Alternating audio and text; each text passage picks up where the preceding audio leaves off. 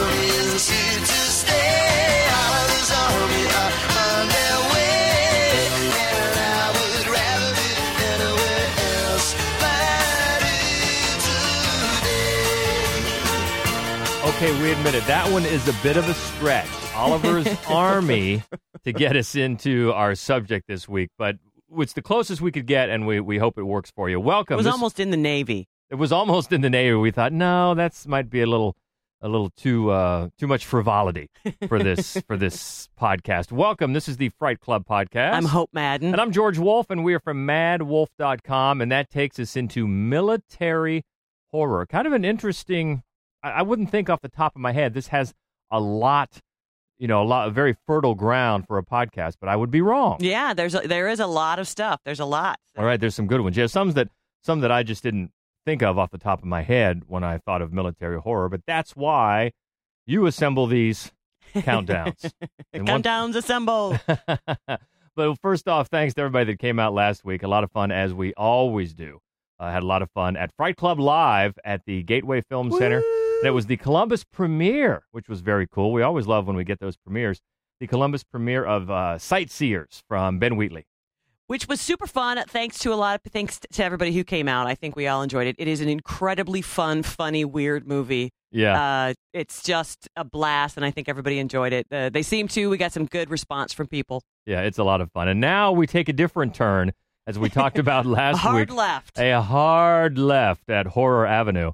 And next month, it's going to be August the 10th, right back at Gateway for Fright Club Live. And this one, you can earn your merit badge because we're going to put Martyrs on the big screen and see if you can get all the way through. Not an easy task. No, we've been kind of ramping up to this. So for Christmas, we did Inside, which is a tough movie to make it all the way through, right? And then a couple of months ago, thank God, finally, we were able to scream The Woman, which we love. And again, not the easiest movie. But so those two, if you made it through those two, God bless you. You've made baby steps toward easily, I think, the most difficult movie to get through that we've seen. But it's a brilliant, brilliant film. So we hope you come out to see Martyrs. And it's not like we're ever going to show a Serbian film. No, we're not, because I don't like that one. Right. So this one might be one of the toughest. So that's why we're going to get some merit badges for you and record our podcast and have a lot of fun as always. So mark that down if you can make it, if you're in the Columbus area. That is August the 10th back at Gateway for the next edition of Fright Club Live. Now, moving on to military horror. We got a couple of recommendations from some Twitter buddies. That's right. Our old buddy Mac, Dr. Neil McRoberts, who is also, by the way, our senior Stephen King correspondent. He chimed in. He was happy to see this coming up, and he made a couple of recommendations. He'll be happy that one of them is situated quite high on the list. He mentioned one I'm not super fond of, and I wonder sometimes, The Keep. He recommended this. It's a Michael Mann 1983 Ian Nazi McKellen, horror. too. Yeah, I love Ian McKellen. You know that I do. And it's a really good cast. The film itself, you would find it in like 9 different versions. Like it's and like the one that Michael Mann approved is like 3 hours long. It's very sci-fi weirdness. It's just and I'm sure I know I didn't sit through the 3-hour version, even though I think they showed it at the horror marathon that Bruce Bartu and that they put on at the Drexel every year. I think they showed it last year. The full Michael Mann approved version. Good for them. I gotta admit, Mac, I'm sorry, I don't care for it. I don't care for the film, though I do love Ian McKellen. So anyway, it didn't make the list, but we're mentioning it for all of you who want to go track down. It's a Michael Mann film, people love him. So it's long. Yeah, he likes that. So not going to make the list there, but Dr. Neil is excited about Martyrs, and he's in England, so he's probably not going to be able to make it. No. But he's excited about the prospect, so we appreciate that. All right, so we know The Keep is not going to make it, and we have it's not fuzzy, it's a full 5. So we get right to it? Yeah, let's do it. Checking in at number 5 in military horror from 2001, Guillermo del Toro's The Devil's Backbone.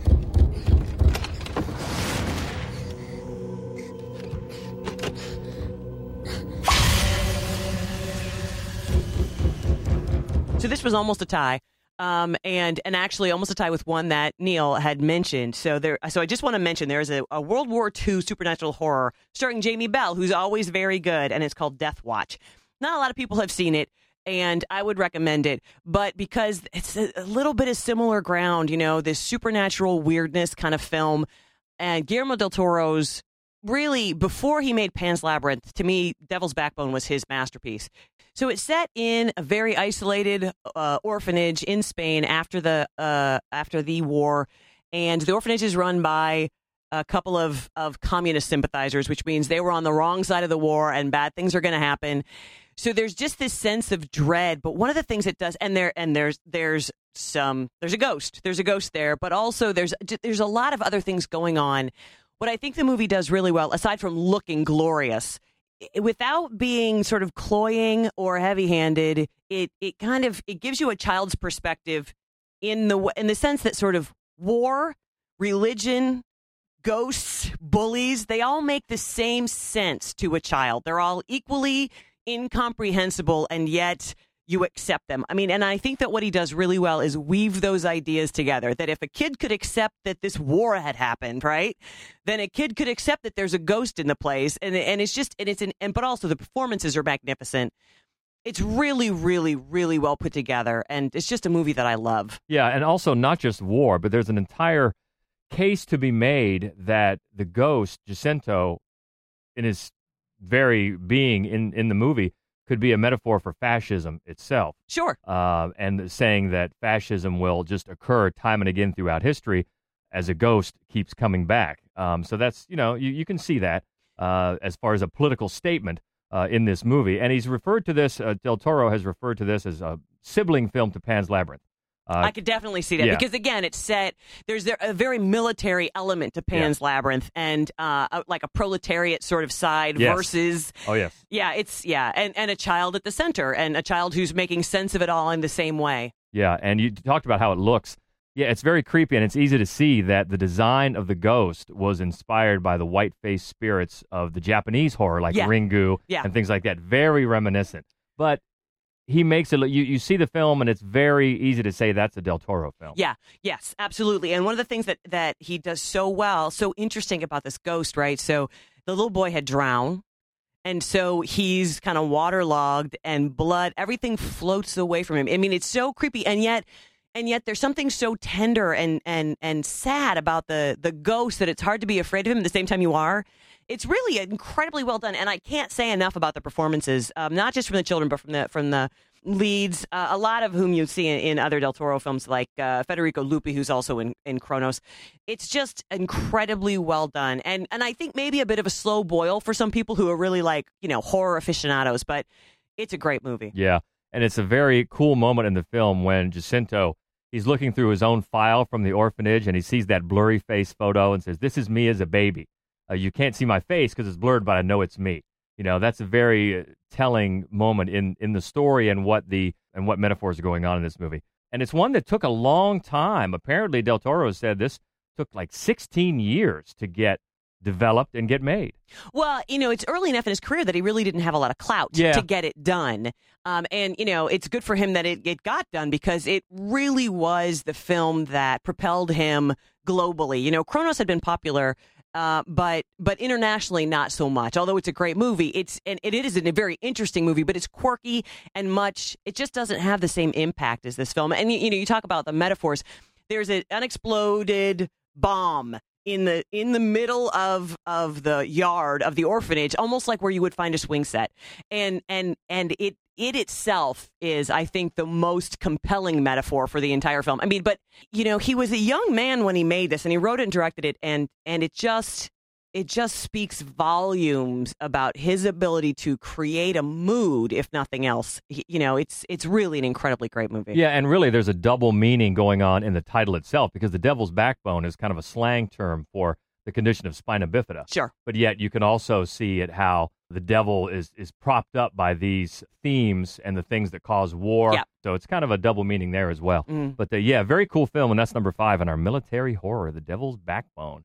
Moving up to number 4, one of my favorites, and it's actually been done twice, and we'll talk about one more than the other, and we'll tell you why. From 1973 and from 2010, The Crazies. All things wise and wonderful. We're in trouble. Is he dead? David, there's somebody outside. Military started shooting town folk. We gotta get out of here, guys!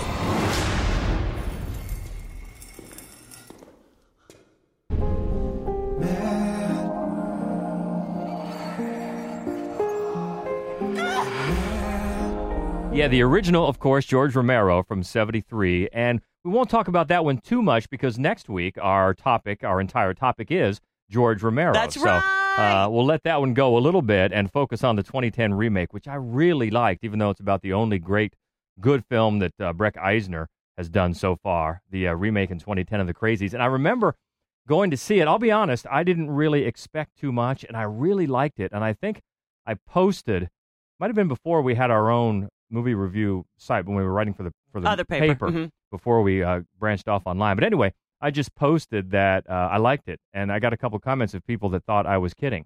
And I'm like, no, I really, really enjoyed this one. It's effective, it's well done, it's creepy, it's well acted, and it's good stuff.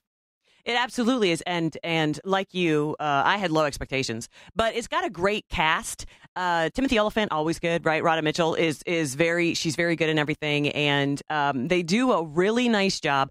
And they're, to me, it's like if you take the remake and the original, kind of mash them together in bits, you've got the perfect film. Because I think Romero goes a little bit off the rails in the first one, although he does a couple of things really, really weirdly well. And so if you're not that familiar with the film, a chemical is accidentally released into the water supply of a small town, and it turns people crazy. They all just lose their minds. And it's a fascinating idea. And it's very much sort of along the lines of a zombie film, right? Because you don't know who is and who isn't.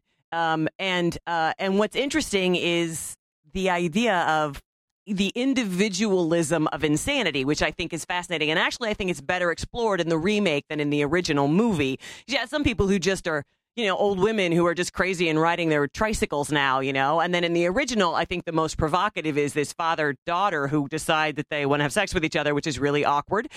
And in the remake, of course, you've got people who just turn bloodthirsty, and it's really, in both films, that element of it, I think, is what sets the film apart a little bit in a way from other sort of either infestation movies or zombie type films, that makes it really interesting and fascinating. And I want to point out that there are like 100 George Romero movies that could have made this list, because he really has a preoccupation with how the military can corrupt and be a corruptive force. And I chose The Crazies because of them all, of the ones of his that have a military bent, I think that The Crazies is the most interesting. You talk about the woman on the bicycle. That's the bridge between the two movies, because the scene with the creepy woman on the bicycle in the remake is actress Lynn Lowry, and she was in, of course, the original. She was, yes. 73. And that's just a creepy image, too. It is, She's just riding through on a bicycle. There's so many creepy moments in this film, but you mentioned the cast, and I think a movie like this calls to mind how much an effective horror movie can really be elevated by the cast and by the performances. Because a lot of times you think of just horror movies, well, as long as I'm scared. But when you get really solid performances like this, I mean, it really elevates. And Timothy Olyphant, like you said, is always good. And he's great in this. He is. That opening scene the baseball game at the baseball game is so great. He just slowly wanders out there and is just checking this guy out, who he knows. He's obviously a town guy that they know each other. Some farmer. Yeah, some farm guy. And he's like, what? Drop the gun? Yeah, and how it slowly escalates. I love that whole scene. And that's what got me from the beginning of the movie. I'm okay, I'm into this. There are moments along the way that it starts to get a little, and I don't know about the ending, how much it totally works. Maybe it's a bit of a cop-out, but still I like it. I like the whole thing. Yeah, to be honest, I think the ending, Romero's ending is more cynical and I think has more punch, because it is basically inevitable what happens in Romero's ending. Yeah. And also at the same time, just gut-wrenching, right? So I do prefer, I think Romero, he didn't pull any punches with his ending, and I appreciate that. And also I think that there are a couple of performances and from actors who you'll see in a lot of Romero's films. In the first one that I just kind of, I think I would have liked to see a little bit more overlap between the two. I think I would have liked to see Eisner call back Romero a little bit more, might have made his a little more fun. Mm-hmm. But I think it's the military angle in two ways. One is that they caused the problem in the first place, and the second is that their idea of taking care of the problem is as mercenary as it can be, right? But at the same time, like in a lot of sort of infestation type films, you realize if you put yourself in the place as you do, because usually the vehicle through the film is one of the people who are in jeopardy. You want to survive this. You want to get out of here. You're rooting for them. But on the other hand, as cold as it is, if you look up and you think, even though they're the cause of it, if they don't completely annihilate this problem, then it's just going to become global. So I always think that is an interesting tension in films like this that choose wisely not to just take one side. And also, this might not have been the first movie, but it was one of the first to do the whole take a popular song, slow it down, and make it creepy. The remake, yeah. Because they used Tears for Fears' Mad World. Slow it down. A guy named Gary Jules does it for this movie and make it really creepy. And it fit the movie so well. And since then, it seems like everybody does it. Yeah, it's tired now, but yeah, it's really well. Because the original movie, the Tears for Fears song is much more upbeat, and it's sort of just a commentary on how people just have gone, society's just gone mad. But when they slow it down like that, it's really very effective. I've actually much prefer the remake version of the song. In fact, I just saw this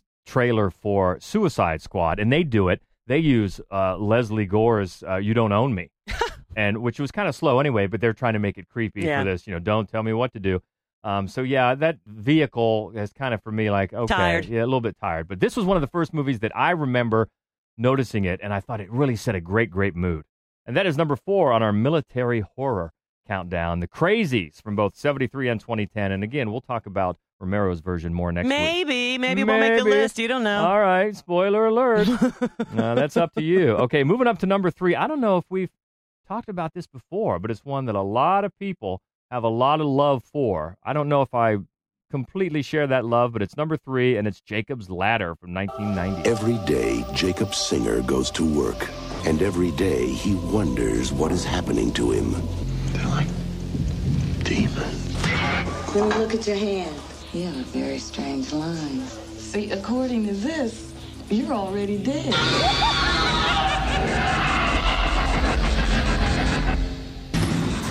Where are you taking me? Where am I? Where do you want to go? Home. This is your home. You're dead. I'm not dead. What are you then? I'm alive.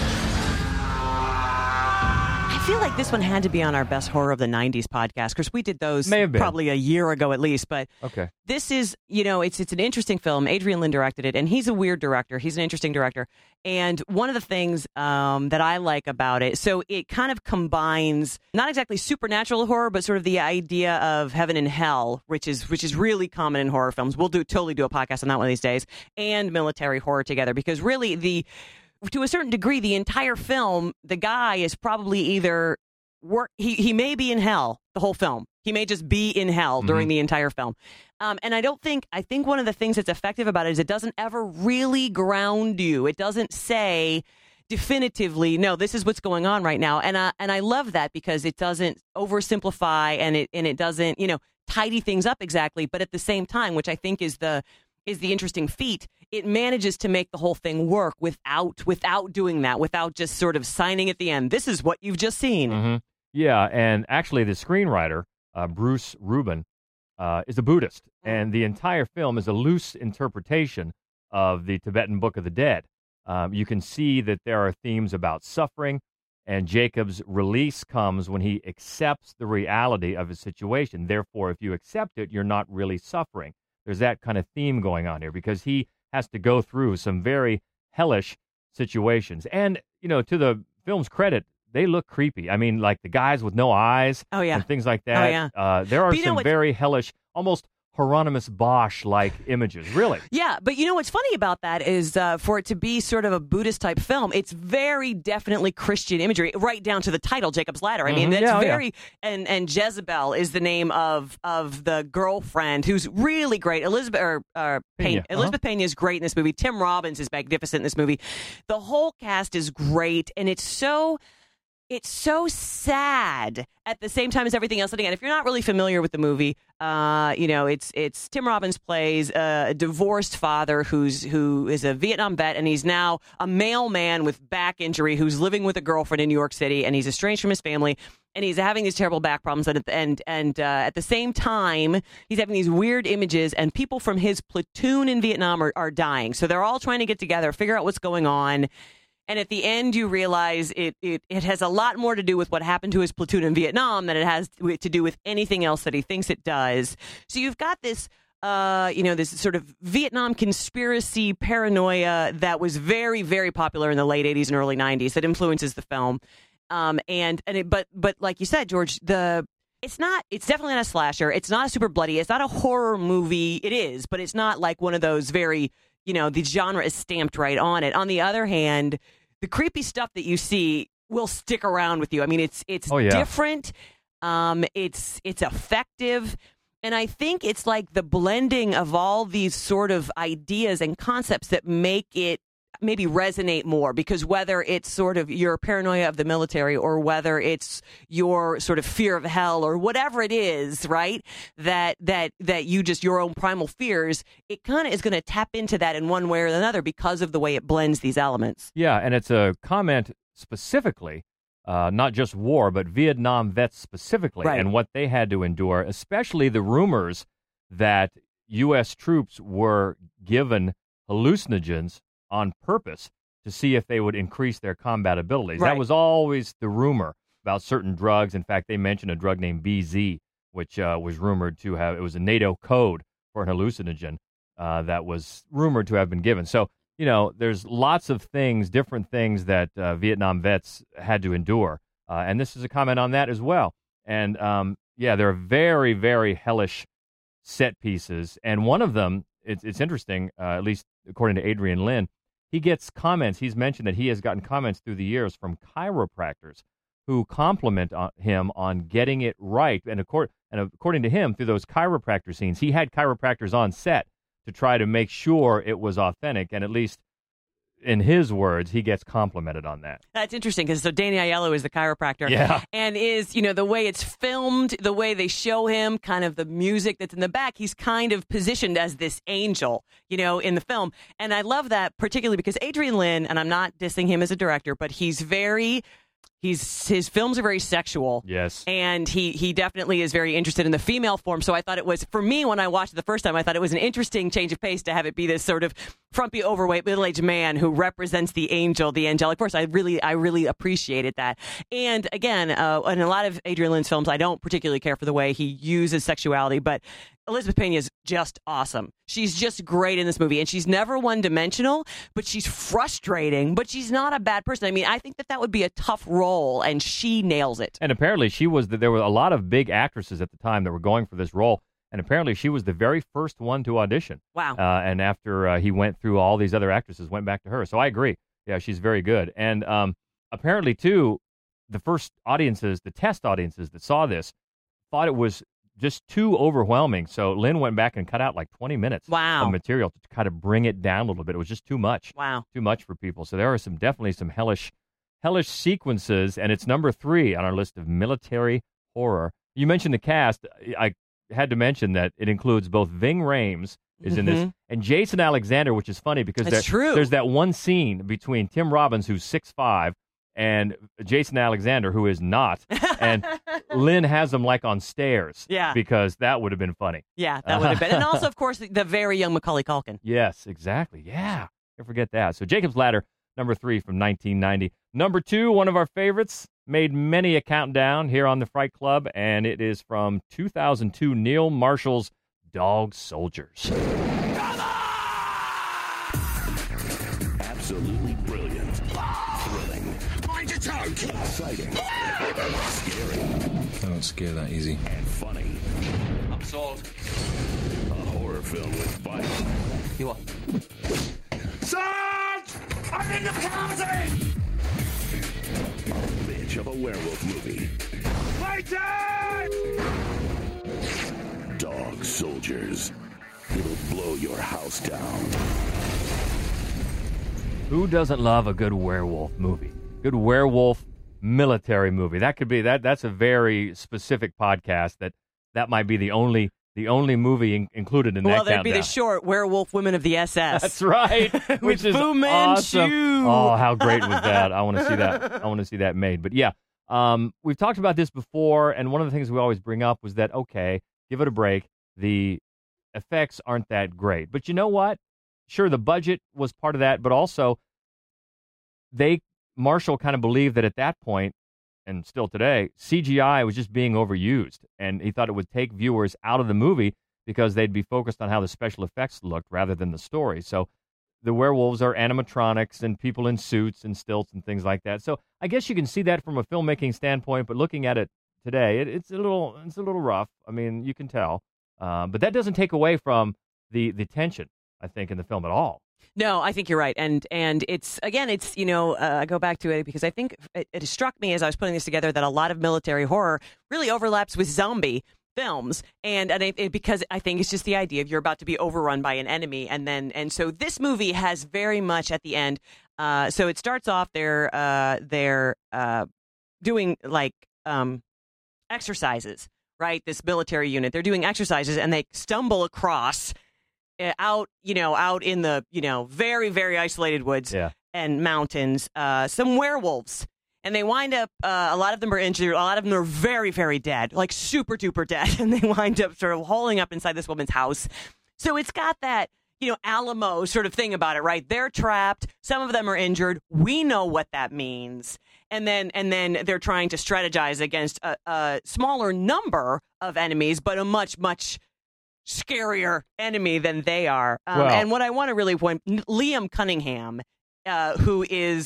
he was this, one of the superior officers. He's now injured. You can tell he's not a great guy to begin with, and so he's kind of the the guy who's going to switch sides. Basically, the whole film, even when it becomes a monster movie, is such a military film from beginning to end. It's just instead of having somebody like switch sides, become a traitor.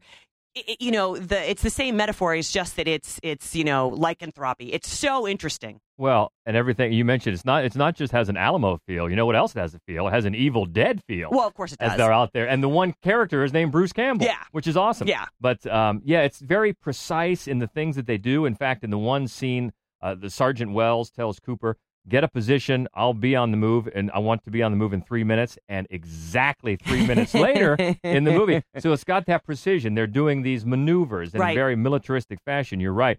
And it's funny, Jason Statham was originally the top in consideration to play the part of Cooper. But he backed out to do John Carpenter's Ghosts of Mars. Oh. Yeah. But, I love Jason Statham so much better now after Spy. Yeah. So I'm just, I agree. Jason Statham. But, no, you're right. It's very, very militaristic. And the way, you feel that the approaching werewolves are like an approaching army. And they're being outflanked, so to speak. Oh, 100%. Yeah. And I, which it's again, I mean, just like the Evil Dead, it makes you realize how much horror borrows from actual like military films or vice versa, because and I think it makes it seem funny to me that there aren't more specifically military type horror films, because they obviously everything about war is absolutely horrific, terrifying, and also because there is so much crossover in the type of action sequences that you can set up and the way that you build tension. And I think that this one does it more overtly, sort of blending the two than maybe anything else. And was this right before The Descent for Neil Marshall? Yes. Nice. You can see he kind of evolved a little bit. His skill evolved a little bit. And the budget and everything, yeah. Well, I would say The Descent probably. I mean, the location of, I would have to think that all those location shots for Dog Soldiers had to cost some cash, because they were gorgeous, like gorgeous aerials of the hills and the wilderness and everything. Really, really nicely done, and a pretty big cast actually. And I think one of the things I love about Dog Soldiers that he hasn't really carried through as much in the rest of his films is there's just very funny. I mean, there's a real, not even dark humor. There's just a real humor throughout this. And I guess if the accents weren't so completely impenetrable, I might have laughed more. I don't know what he was saying, but I bet it was funny. Yeah, well, we love that. Dog Soldiers from 2002, and it's number 2 in our top 5 military horror films, and that saves room at the top for just one. You might have guessed it by now, and that is 28 Days Later, also from 2002. Good year. So who are you? I wake up today in hospital. I wake up and I'm hallucinating. I've got some bad news. They're infected. Infected? Father. Infected with what? Oh, shit. in the door now. It's the blood. There's something in the blood. You have to leave now. What will be coming? They always do. Yeah, I don't know if you've ever listened to us before. You might be aware that I really love this movie. I love this movie. And it's really uncommon for a film to come out, and before I see it in the theaters, I kind of dread seeing it in the theaters because I'm afraid it's going to scare me, which is, usually is what I'm looking for. But I remember just thinking like, this one's going to just kill me. And, and it's a zombie movie without zombies. And which I thought was really fascinating because while it had become the thing to have zombies run, even Romero says zombies can't run, they're dead, right? Well, 28 Days Later very effectively fixed that. They're not dead. They're just infected. And infected and zombie is very similar, right? And the infection was scary. But there is so much Romero in this movie, and so much of the crazies actually in this movie, in that what they're trying to do is the survivors are trying to get to a safe place. So obviously they're going to follow this beacon that the military has put out. And as Romero has made plain again and again and again, military cannot be trusted. Right. And the whole approach of the film, you look right at the top, the director, Danny Boyle, yes. the writer, Alex Garland. If you don't know who that is, by the way, he wrote and directed Ex Machina last year, which is brilliant. Yeah, and he also did, was it Never, the one about the clones that we saw in Toronto? Never Let Me Down? Yes, Something. I always forget the name of that. Good, not as good as Ex Machina, but worth checking out. Anyway, what I'm saying is talent at the top here. And they got together and they thought basically that the notion of, the zombie, the living dead, eating people's brains was outdated. Sure. Okay, so they wanted to take that and they kind of give it a different feel. And they thought that at the time, in the early 2000s, one of the biggest fears in the society was the fear of disease, such as Ebola. We're hearing a lot about that. So they took that theme, and specifically inspired by incidents as anthrax and the bioterrorism scares, sure, and went down that road to give it that same genesis from the zombie movies, but a totally different, much more relatable feel. Yeah. And boy, you're right, it works so well. Well, and then when you talk about talent, it just goes, farther down, right? So first of all, Brendan Gleeson, he is such a great actor. He's always good. Always brilliant Always in good. everything, always. And he's so good in this movie. And Cillian Murphy, who is great. And then I was not familiar before this film with Naomi Harris, who's gone on to be, and she's in all the James Bond movies, but she's also really good. And as we mentioned in she made a Kick-Ass. I forget. One of our podcasts about Kick-Asses. She's on it because she is such a believable badass in this movie. And you realize one of the things I love about it is, first of all, she's the reason that the survivors survive as long as they do. They don't point that out. They're not saying, hey, we've got a woman, not only that, a black woman, and but it just happens, which makes it much more naturalistic and less sort of patronizing. But the other thing is that then it's turned on its heel when the military, because basically when they find the military group, if you look around, right, there aren't any other women survivors. Right. And there's a lot of guys in the military. And so there's Naomi Harris, and then there's a little girl, like a 14-year-old girl.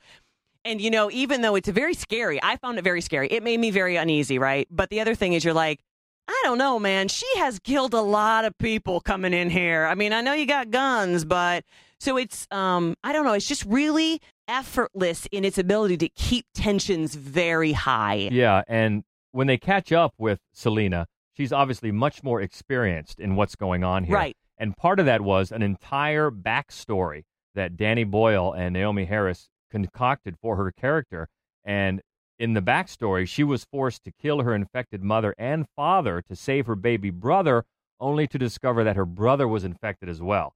So that's an entire backstory that hardened that character, and she was taking no BS from anyone. No. She hacks that dude. The guy who had been her partner up until they find Cillian Murphy, right? And he was like, you can see this look of terror on his face because he knows it's coming. And she just hacks him to the ground right in front of Cillian Murphy. Yeah. So he realizes, but that's the thing, right? If that's her backstory, there's no sentimentality left. She was taking no mess. No. She's been through it. Yeah. And you mentioned the scene about the very, very chilling scene where Major West reveals what he has planned for the women. Yeah. Now, that whole scene, that's touch and go on how you present a scene like that. And it was apparently totally rewritten by Cillian Murphy, Christopher Eccleston, and Alex Garland the night before they shot it. Nice. A whole different scene had been scripted. Nobody was happy with it, and they redid the whole thing. And because I think you'd have to agree, that's a scene that you have to get right. Yeah. Or it can be... Yeah. Absolutely. And one of the things that's fascinating, Christopher Eccleston's character, even though he's the lead of this military unit that is about to do something so heinous, and yet you sort of sympathize with him. You know, it's like, my men are all going to kill themselves. They've started killing themselves. Yeah. Like, you know, it's like...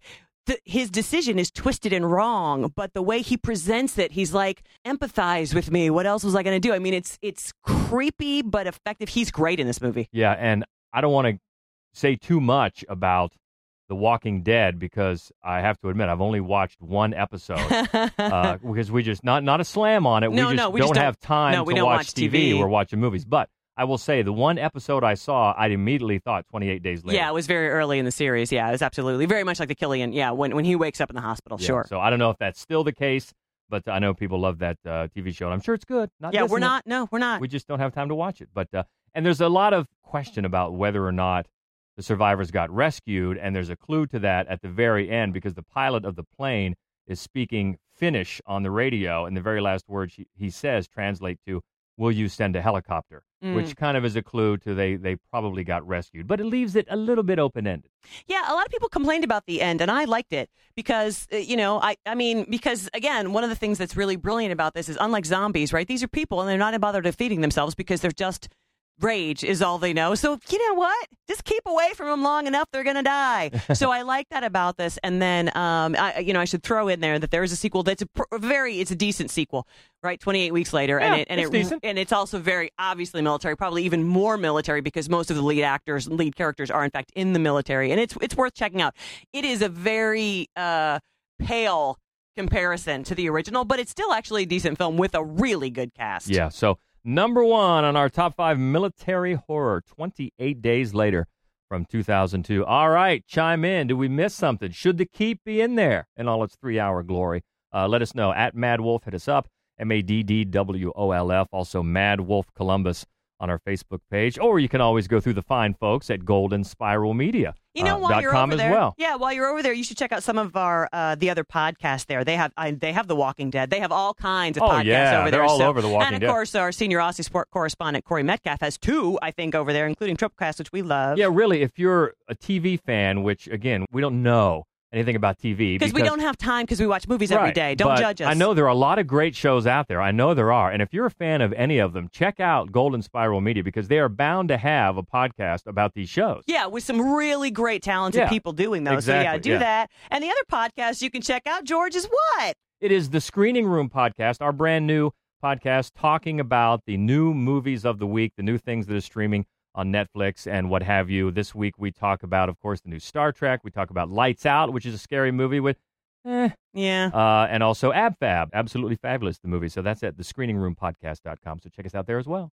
And then one other thing, and just a quick plug, if you get the opportunity, if you want to watch a scary movie, especially on the weekends, check out ScreenRelish.com. Every Saturday, I post a recommendation in the Saturday Screamer of just a movie that you might have missed that you should be watching. But then you can find our reviews of regular movies. You can find a lot of entertainment news, a lot of great stuff on ScreenRelish.com. So much to check out, but by all means, hit us up and keep the conversation going at Mad Wolf on Twitter. All right, so next week we're back with George Romero. That's right, and one of the reasons that that's really convenient is because at the same time that I'm talking about him, I can field everybody's complaints that Day of the Dead did not make this list. There you go. You're always thinking. And again, mark it down if you can make it. August 10th, we're going to be at the Gateway Film Center. It's our next edition of Fright Club Live.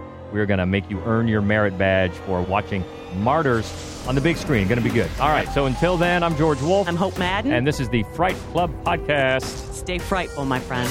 All of the zombies here to stay. All of the zombies